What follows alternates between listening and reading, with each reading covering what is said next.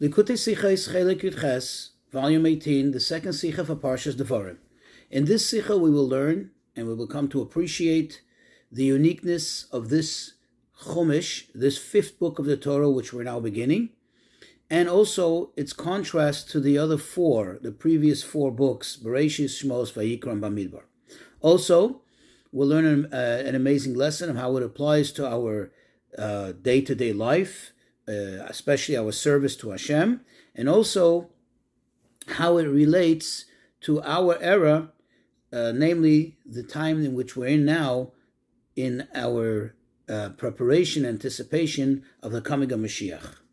Before we begin, I think it would be worthwhile to just familiarize ourselves with a machlokas, with a debate that appears in the Talmud regarding matters of juxtaposition of various parshiot in the Torah. That means we find many times that there seems to be a succession of parshiot, one after another, various topics that happen to come in close proximity to one another, and there's a debate whether that has any bearing, meaning whether one can learn from it something, whether one can deduce from it something. One opinion says absolutely, because everything has a specific reason. The other says no, it's like almost like happenstance, or perhaps, as we'll understand later in the Sikha, we do not have the ability to really understand that it's something beyond our grasp.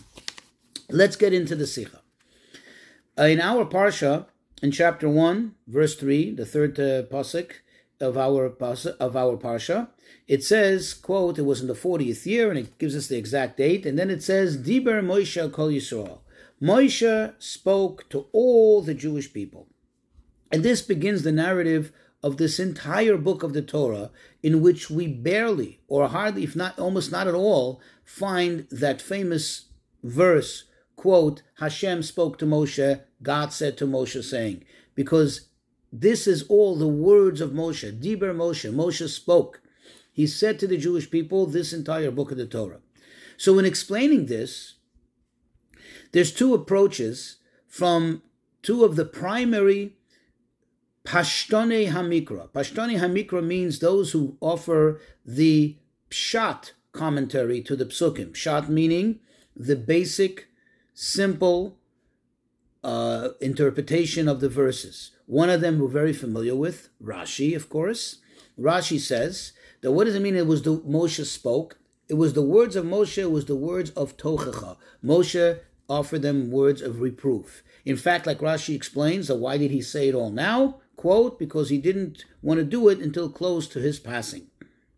However, there's another Pashtan, there is another commentary on the pasuk that also approaches the interpretation of the verses from a Pshat perspective, Pshat meaning the simple basic meaning, and that is the Sforno. And the Sforno says that what is this book all about? This book is all about where Hechzir Lahem is Kol HaTorah Kula Ad Heina Bichlal, that he went over the entire Torah. Moshe basically repeated everything that's been taught, everything that's been experienced until now. Now it's obvious, says the Rebbe, that these two interpretations, these two commentaries are not in contradiction to one another. Because really you cannot argue with a fact. If you look in the entire book, that is the fifth book of the Torah, you will find throughout that there are both. There are many points of reproof, and then there is also many points of repetition, going over, reminding them what they saw, what they experienced, what they learned in the past 40 years. So it's not a matter of arguing with the fact. You can't argue with the fact. Rather, this Chumash, this book of the Torah, contains both. It's just that the difference between Rashi and the Sforno is which of these two is the main gist of this book, is the main point of this book. Rashi says it's this, and the Sforno says it's that. But as far as, says the Rebbe, as far as we're concerned, what we can say is that because it says, quote, Diber Moshe, Moshe spoke, he spoke all of these words, that means in this entire book, we have both of these aspects. We have, from the one hand, we have that idea, the aspect of reproof, whatever that means. And then we have the aspect of the repetition of the Torah, meaning coming as something which has already been said before, and it's being said over again. In order to understand this, says the Rebbe, let's first take a moment to really appreciate the essence, the point of this fifth book of the Torah. So we'll begin with the Talmud. The Talmud says that the difference between the four first books of the Torah and the latter one is that the four books of the Torah, Mipi Hagvura Amoran, Moshe said it, quote, directly from the mouth of Hashem. That means he said it directly from Hashem. Versus the fifth book of the Torah, the book of Devarim, says the Talmud, Moshe Mipi Atzmo Amoram. Moshe said it from himself, so to speak. Now, of course, says the Rebbe, we can understand that we cannot, God forbid, say that Moshe said it literally on his own from himself. Because in that case, then it's not divine. How is it part of the five books of the Torah? But rather he says, like Rashi emphasizes over there in the Talmud, that it's like he said it from himself, meaning Hashem said it to him first, and then later Moshe repeated it verbatim as it was told to him. Or to put it in better perspective, like Tosfos, the commentary, another commentary on the Talmud, points out, he says that this was done al pi ruach hakodesh, by divine spirit. That means Moshe was divinely charged to say those words. So it looks like it's coming from him, but it's really coming from divine. And where do we see an example for this? And we actually recite it every day in the Shema. In the second paragraph of Shema, what do we say? We say, V'nasati esev b'sadach alivamtecha. I will give the feed for your animals, and I will make it rain, and so on. I will give rain. Who said those words? That appears in this book of the Torah. Moshe said those words. Is Moshe the one who provides rain? No. Obviously, what Moshe was saying was Hashem's words. He was speaking, so to speak, for Hashem. So the question then becomes, if that's the case, so there is really no difference between the first four books and the fifth book of the Torah. It seems that there is no difference whatsoever, because the Talmud makes a distinction, but here the way we explain it, there doesn't seem to be a distinction. Furthermore, we know that also in practical application, there is a difference between the first four books and the fifth book. In other words, not just in a theoretical, idealistic way of explaining it, but in fact, as we apply it practically. Where do we see that? In the debate that I mentioned in the introduction, the Talmud concludes that, quote, even according to the opinion that we normally do not consider and therefore do not deduce anything from a juxtaposition of two different topics in the Torah. However, in the book of Devarim, in this book, because, quote, Moshe said it from himself, then there is a reason, there is a calculated reason for the order and for how things appear, and therefore even he would concur that indeed you could learn something from it. But the question is, if he said it from divine inspiration, like Tosfos says, or like Rashi says, Hashem said it to him, and he just merely repeated it, then how does that play a role, and how does this change the opinion of that one that normally does not agree with this idea? Says the Rebbe, the answer is as follows. There's another saying of the sages which will shed light on this, and that is the sages tell us, quote, Alpayim shana kodma Torah la'olam, that the Torah precedes the world by 2,000 years. Now it's obvious and clear that it doesn't mean a quantitative 2,000 years, because in fact time hasn't even been created yet. In other words, time was created right in the beginning of creation, or according to some opinions, right before it. Right before, quote, the first day of creation. But certainly not 2,000 years before. There was no such thing as time. So what then does it mean? So it's obvious that what it means is quality. In quality, in spirituality, in level. The Torah is so above and beyond this universe that we know. And that's what the sages are saying. The Torah is so much greater than this world. And then, of course, the question is, if that's the case, then how then does the Torah become connected to the world? How does it become absorbed in the world if it's beyond the capacity of the world?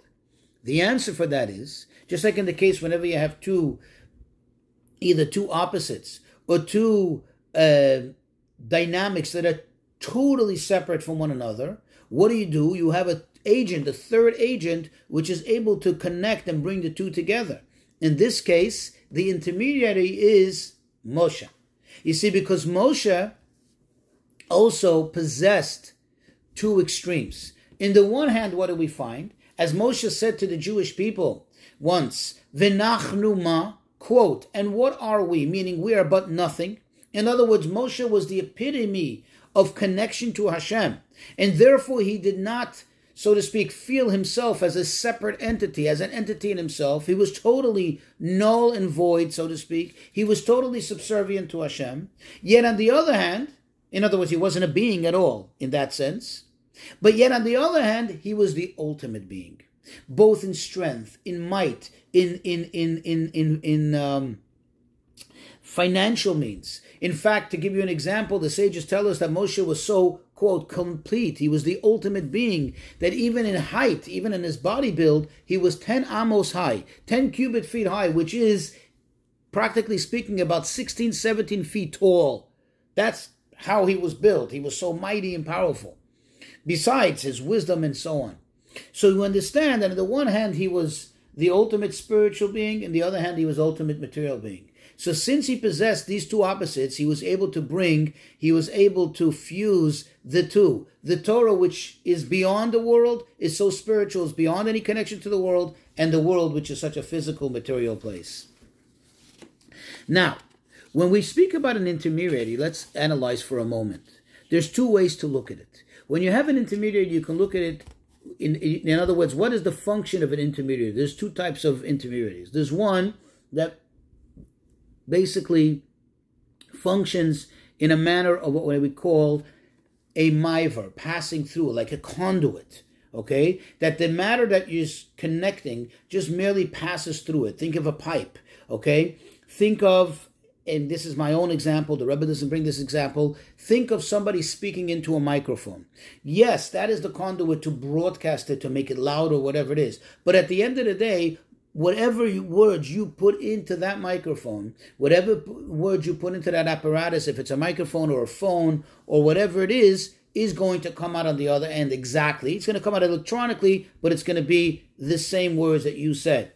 However, there is also another type of intermediary that the matter gets absorbed in the intermediary, and from there it gets later transferred, or it gets later, so to speak, as if to say, reproduced and comes out. It is the same thing, but it went through the process of the intermediary. And then, if I give you that example, is when somebody is repeating what somebody else said. Meaning, you tell me something, I process it in my mind, and even if I have such a great memory that I can repeat it verbatim, exactly, even with the nuances and with the sounds and with the gestures that you gave it to me, but still at the end of the day, where is it coming from now? It came to me. First it comes in, it gets absorbed in my mind, it gets absorbed in me, and then later I give it over. And this is the difference, perhaps, between the first 4 books of the Torah and the 5th book. The first 4 books of the Torah and the 5th book were both divinely inspired, as we said, right? Were given to Moshe. And remember, the question was, then what's the difference? Well, here's the difference. The first 4 books of the Torah,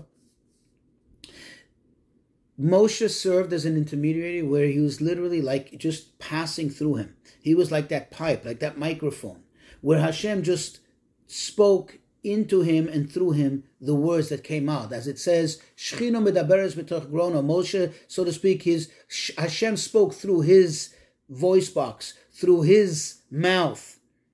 Whereas the fifth book first went through the process of getting absorbed in Moshe's mind, in Moshe's intellect, and then later Moshe repeated it exactly, verbatim, as he received it, but still it now has that, call it advantage, or that status of having gone through Moshe's process. Now we can understand why the opinion that normally does not consider understanding and deducing anything from a juxtaposition, yet in this case of the 5th book of the Torah, you would. It's not saying that there is never a reason. There is always a reason why Hashem chose to put this near that, and the close proximity from one topic to another definitely has some reason. It's just what he's saying is, in the first 4 books of the Torah, since it's beyond It's beyond even the intellect of Moshe, so to speak. It did never process through the intellect of Moshe. Therefore, whatever reason there may be, is so divine that it's not in our grasp. It's not in our ability to understand.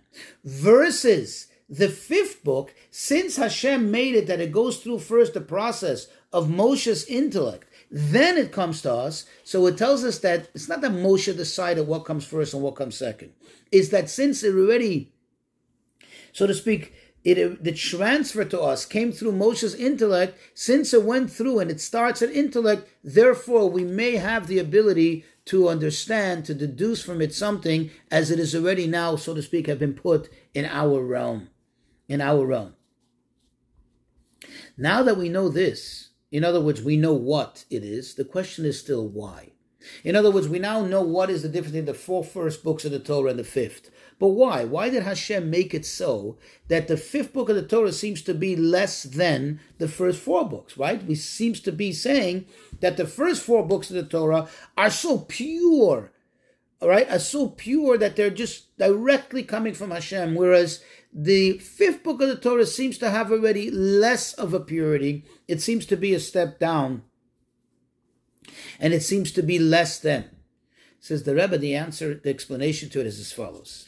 You see, when you have any form of inspiration, any form of, like in this case, of teaching, of hashpah, that only comes through in a manner of passing through, meaning, like we said, it comes through like as if going through a conduit, it never gets fully absorbed, because it never really connects, because it remains aloof from the world. In this case, the first 4 books of the Torah, if that was the only thing that we would receive, we would never have had the ability to understand Torah. In other words, it would have been abstract. It would have been beyond our grasp, our reach. However, once Hashem gave us at least part of the Torah in such a manner that it comes through first an absorption, albeit in someone as great as Moshe, but still he's a human being at the end of the day. As great as he was, as spiritual as he was still a human being. Once that process came through him, it now creates the ability that the entire Torah could be understood, even the first 4 books, which initially have been transmitted to us in a manner of abstractness, right, which it didn't get absorbed. It was just kind of aloof and superficial. But now that we have at least one component of the Torah, which is part of this whole, part of the 5 books of the Torah, which is one Torah, now it provides that agent of ability for us to be able to relate to and grasp and understand the Torah. But the question still is, how is it possible? If we said the Torah is way, way, way beyond this world, like we said, 2,000 years, whatever that means, spiritual years, levels beyond the world, how does it connect to the world? In other words, we understand that Hashem did it, but how does this happen? Where is that cohesive agent that brings it together? How does something so abstract become connected to the world? So the Rebbe explains that this is because this last book of the Torah comes directly from Atzmus, in Hasidic terms, which means directly from the ultimate essence of Hashem. You see, when we say that the 4 books of the Torah came from the mouth of Hashem, they came directly from Hashem, there's different levels of manifestation of the revelation of God's energy, light, as we call it in Kabbalistic terms. And there's always, as there is a revelation, there's always the reality that still there's the revelation of godliness, and then there is the physical material world. Since they are 2 separate things, so that revelation can only go that far. In other words, once there is a revelation of godliness, it already has some air of limitation. The fact that there is a contraction of godliness and it gets transferred, it gets transmitted to a level lower than itself, tells us that it was contracted and it has some relation to that. However, it doesn't get fully absorbed because there's still 2 separate things. This is spiritual and this is material. So no matter how much there is a revelation, there is also a disconnect at some level. Whereas when something comes directly from the essence of the divine, not from a manifestation of the divine, since it comes from the essence of Hashem is beyond any whatsoever limitation, even beyond the limitation of spirituality, so to speak. Meaning it's beyond being considered spiritual and not material, or not. It's beyond that. And therefore, for the essence of Hashem, spiritual and material is all the same thing, and therefore it can absolutely work on connecting the two. And that's exactly what's explained, as the Ramban explains, Nachmanides, that if you look at the first books of the Torah, it always speaks in third person. In other words, it's like connecting two entities. It always says Hashem spoke to Moshe. It's speaking in third person. That's how the narrative always is. Why? What do you see from that? That at the end of the day, you have Hashem and you have Moshe. You understand? And the idea, the power of the Torah is that it can bring these two things, Hashem and Moshe, who's a human being, who's in the material world, and connect it together, conjoin it together through the speech. But at the end of the day, they still are two separate things. But over here, that Moshe spoke the word of Hashem, meaning it tapped in to such a high level, to the essence of godliness, in which there is no conflict between spiritual and material, and therefore this book actually comes out to be greater, and therefore it has a much far-reaching effect. In other words, typically we assume that when something seems to be so spiritual, so divine, that's greater. No, that's telling you that it's greater because it couldn't really fully absorb, it couldn't really fully connect to the material. When something connects to the material world, to the physical world, that much more, that's an indicator that it comes from a greater, higher source that has such, so to speak, greater spiritual powers to be able to override, so to speak, the differences that would normally be between the spiritual and the material. Now, a good example for this in our lives is when it comes, let's say, for example, in the service of Hashem, to the very, very important mitzvah of teshuvah.